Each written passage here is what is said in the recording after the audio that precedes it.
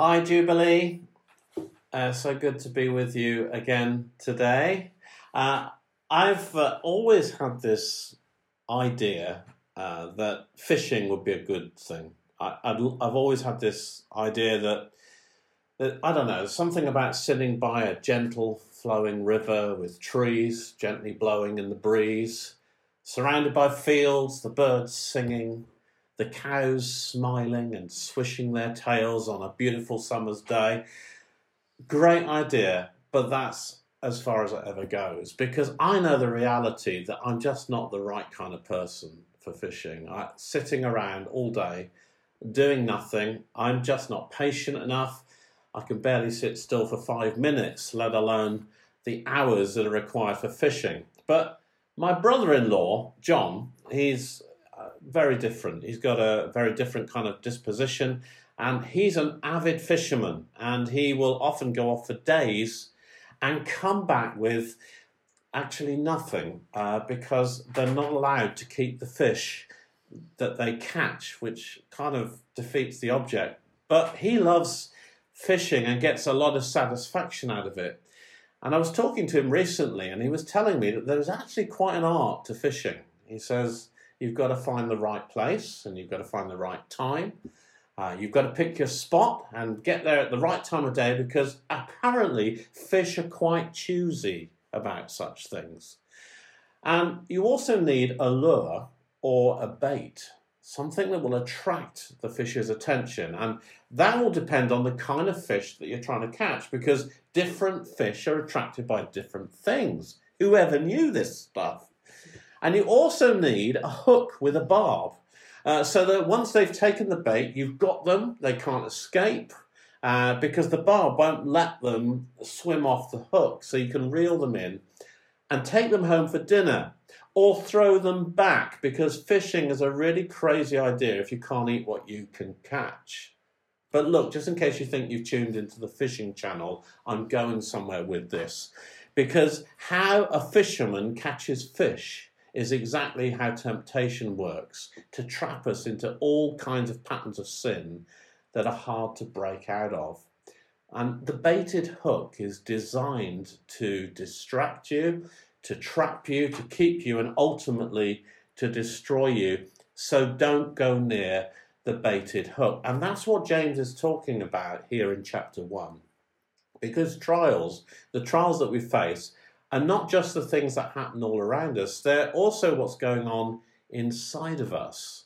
We're tempted to sin in all kinds of ways. So how does your faith stand up to temptation? And temptation is a problem, especially during times of trial, because we're more vulnerable when we're stressed, when we're anxious, we're distracted or insecure. So that's kind of like the right time, right place, just as I was saying, for catching fish.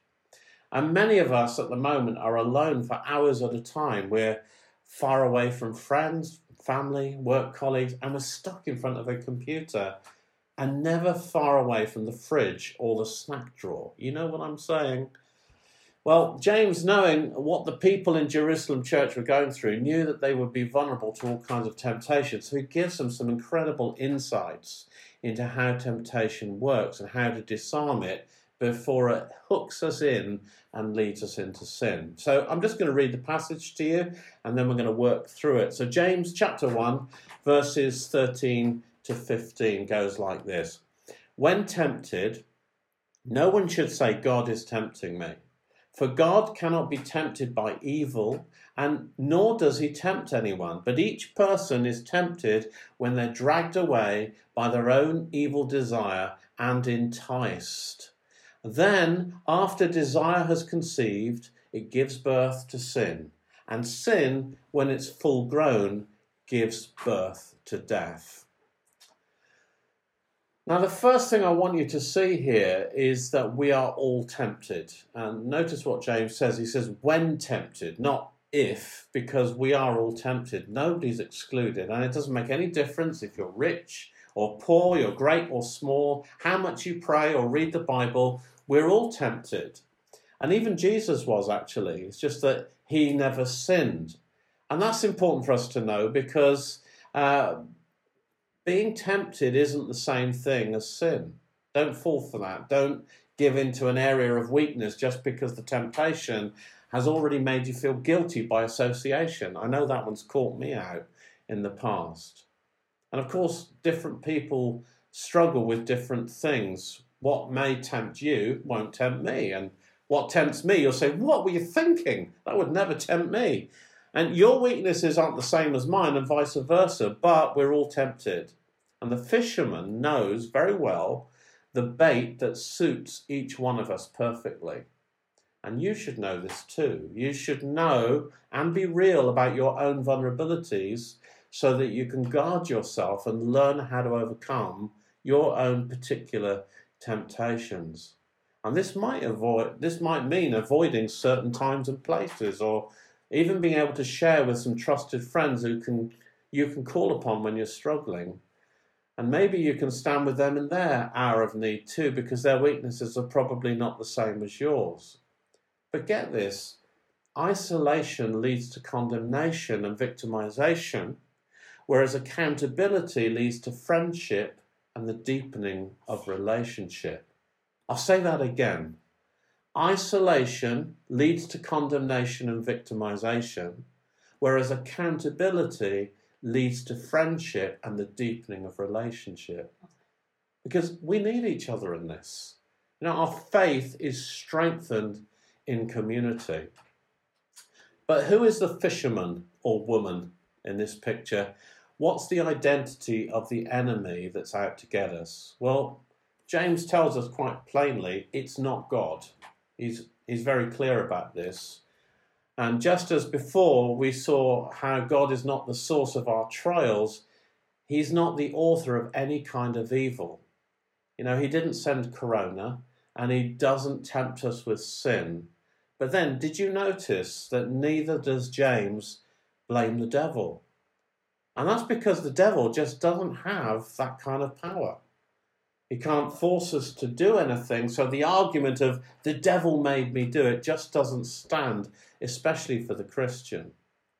And actually, the only power Satan has over us is the power that we give him when we agree with his lies. I'm going to say that again as well, because the only power that Satan has over you is the power that you give him when you agree with his lies. You know, he's called the tempter, but that's all that he can do, tempt us. He can provide bait, he can wave an attractive lure, but he can never make us sin. We do that all by ourselves. And so James says we have to take personal responsibility and ask God to help us. So verse 14 there says, each person is tempted when they're dragged away by their own evil desire and enticed. There's an insight that I see in James's teaching which I think is quite profound. We saw last time that God uses trials to test us and bring out the gold. In temptation, we see that God uses or allows the devil to tempt us in order to deal with our evil desires. Think about that. You see, it's about our sanctification and the purification of our faith. So will you let God sanctify you? Will you let him deal with your evil desires? I suppose we better answer the question then, what is an evil desire? Well, it's not who we are anymore, but it is sometimes what we still like to do. Because although it's true that we are now in Christ and the old has gone and the new has come, so that it's no longer our nature to sin, there are still some old patterns of behaviour that have yet to catch up with the new reality of who we are now. And evil desires come from those unsurrendered parts of us that still seek to live independently of God. So places where there is still selfishness, rebelliousness, lust, envy, control, and so on, because none of us is yet the finished article. No, none of us. And there are still aspects of our behaviour that still need to be broken and put to death. Now, temptation is designed to reveal these areas so that what is hidden comes to light. so that it can be brought to Jesus through the Holy Spirit and nailed to the cross.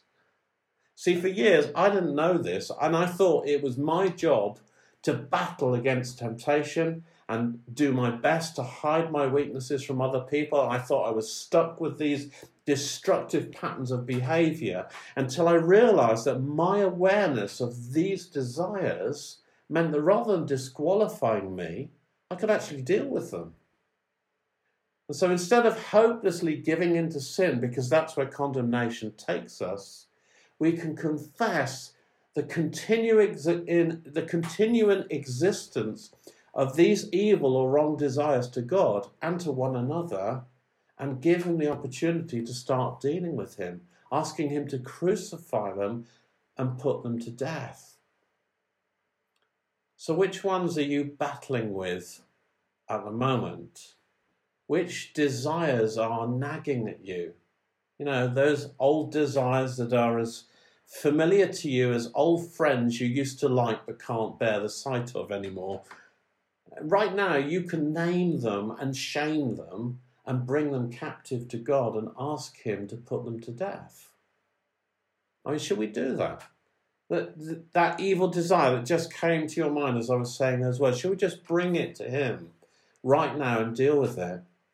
I'm just going to pray for you, and if that, what I've said is resonating with you, I want you to pray this with me.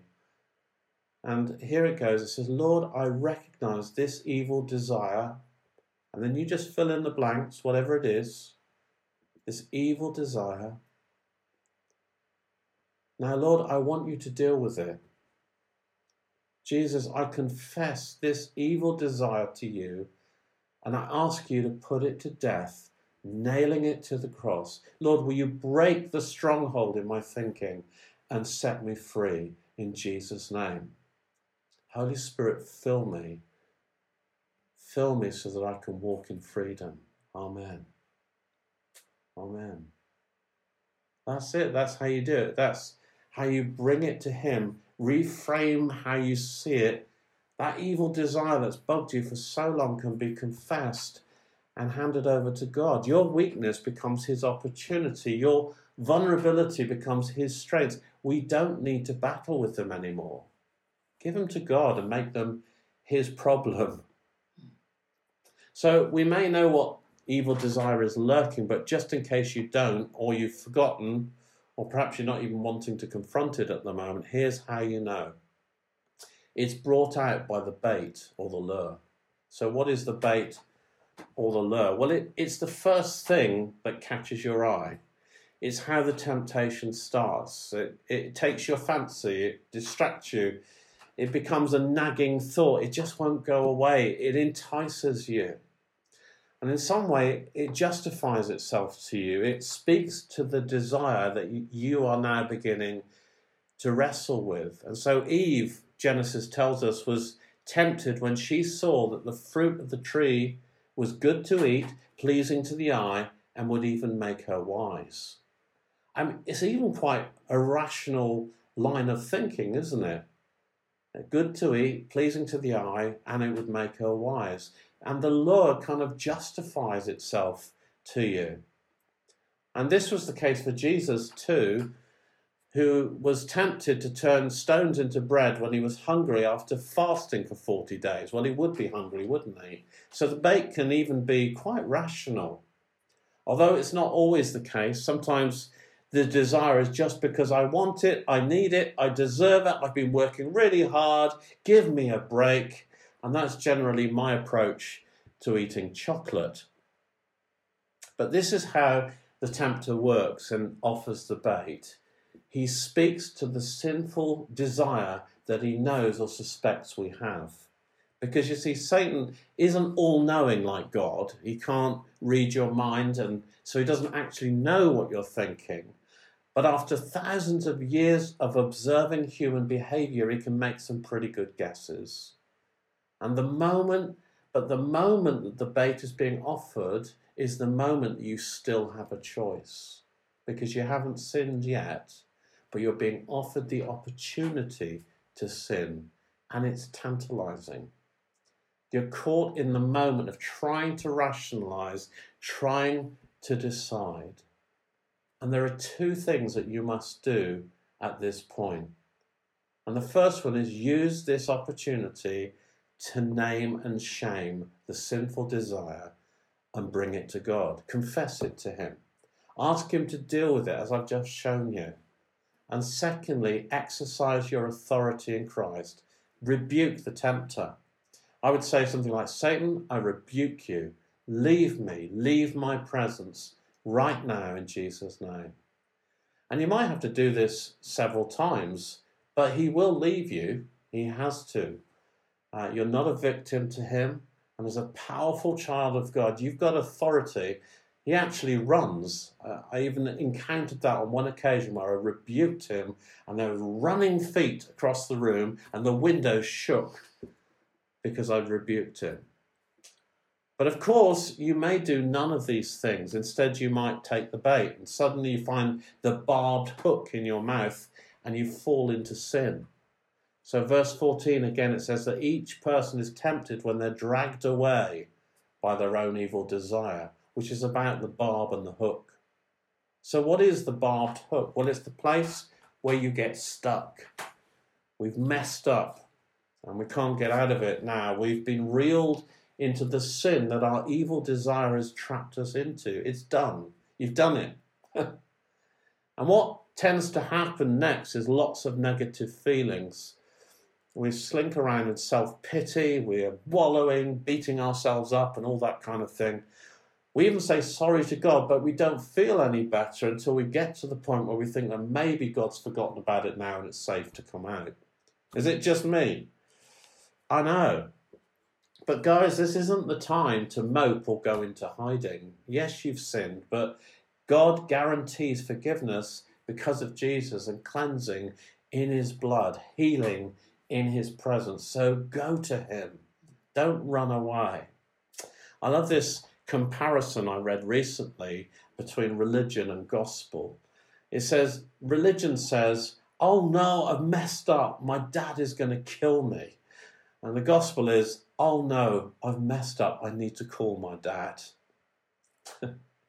I have to say that being able to come to God immediately and rigorously confess my sin, dealing with it quickly, has been one of the big keys for me in learning how to walk free. Yes, it's hard.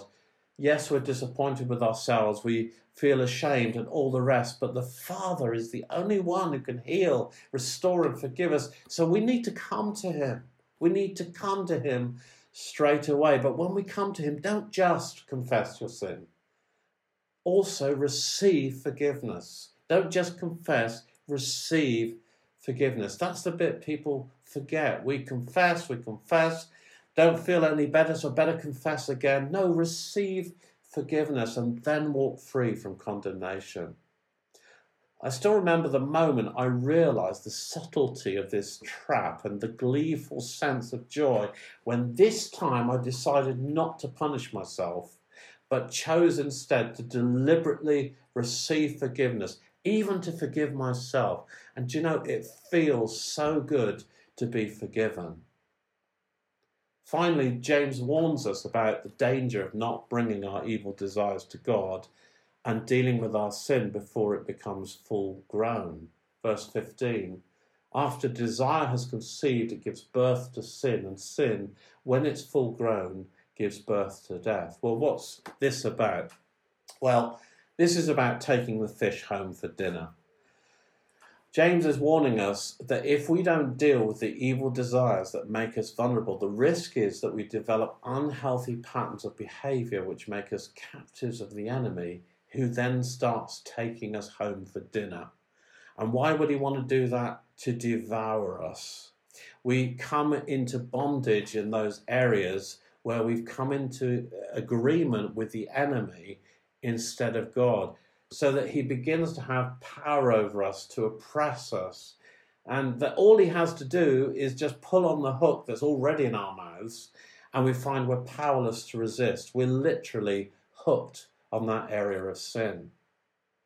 Now, full-grown sin leads to death, death of relationship, death of joy, death of peace, all those things. And it doesn't happen overnight. Actually, this kind of stronghold takes years to build. And the picture James uses, I don't know if you noticed, is one of conception, pregnancy, and birth. He says, after the desire is conceived, it gives birth to sin, and sin, when it's full grown, gives birth to death. So for a baby to grow to full grown takes time. And if this has happened to you, or even if you're at risk of this, then you're going to need some help to break free. I know I got to the danger point of this kind of bondage in an area of my life some years ago. Unfortunately, I realized the danger that I was in. I had this thought that I was about to go too far, and that if I carried on, there'd be no guarantee I'd ever be able to come back, that I wouldn't be able to repent anymore, I wouldn't feel sorry anymore. The Bible talks about our conscience being seared with a hot iron. And it really shocked me, that feeling. I realised that I might just tip over into that place. And the fear of God came on me, and it pulled me back. And I want that for you. If you're stuck, if you're trapped in that place, I want the fear of God to come on you so that you can come out of that place. Because you see, you don't have to stay in that trap. You can ask God to rescue you and pull you out of that bondage so that you can walk free. But you won't be able to do it all by yourself. You won't be able to do it by human effort alone, just like you could never save yourself in the first place. You're going to need his help, and probably the help of a few other people as well. But don't get landed. Don't get taken home for dinner. Come to God and ask him for help. Let God deal with the root of your sinful habits, the evil desires, and ask him to change your heart. Ask him to give you new desires and make you free, because you're not a victim and you don't have to stay bound. It was for freedom that Christ set us free. Now, if I'm talking to anyone in particular, and I think I might be, please do make a point of contacting me. I'd love to help you to walk free at this time. Look, this is what James shows us, that there's a progression into bondage and sin that we can completely avoid. Deal with the evil desires that make us vulnerable to temptation. Don't bite. Don't even go near that baited hook. Just want to finish with praying for you. So let's just assume the position and let's just finish with prayer. Father, I want to ask you that you would keep us from temptation. Father, will you keep us from the enticement to sin? Will you protect us from the enemy's schemes? And Holy Spirit, help us to be aware of the evil desires that make us so vulnerable. Fill us so that we walk in the Spirit and not in the flesh. And Father, I want to ask you that you give us quick and responsive hearts to deal with those areas that you're putting your finger on right now. And Lord, when we mess up, will you show us your grace? Keep us from the trap of condemnation. Lord, we ask you for more freedom. Show us your truth and set us free, for who the Son sets free is free indeed. Amen. Bless you guys, and thanks for listening.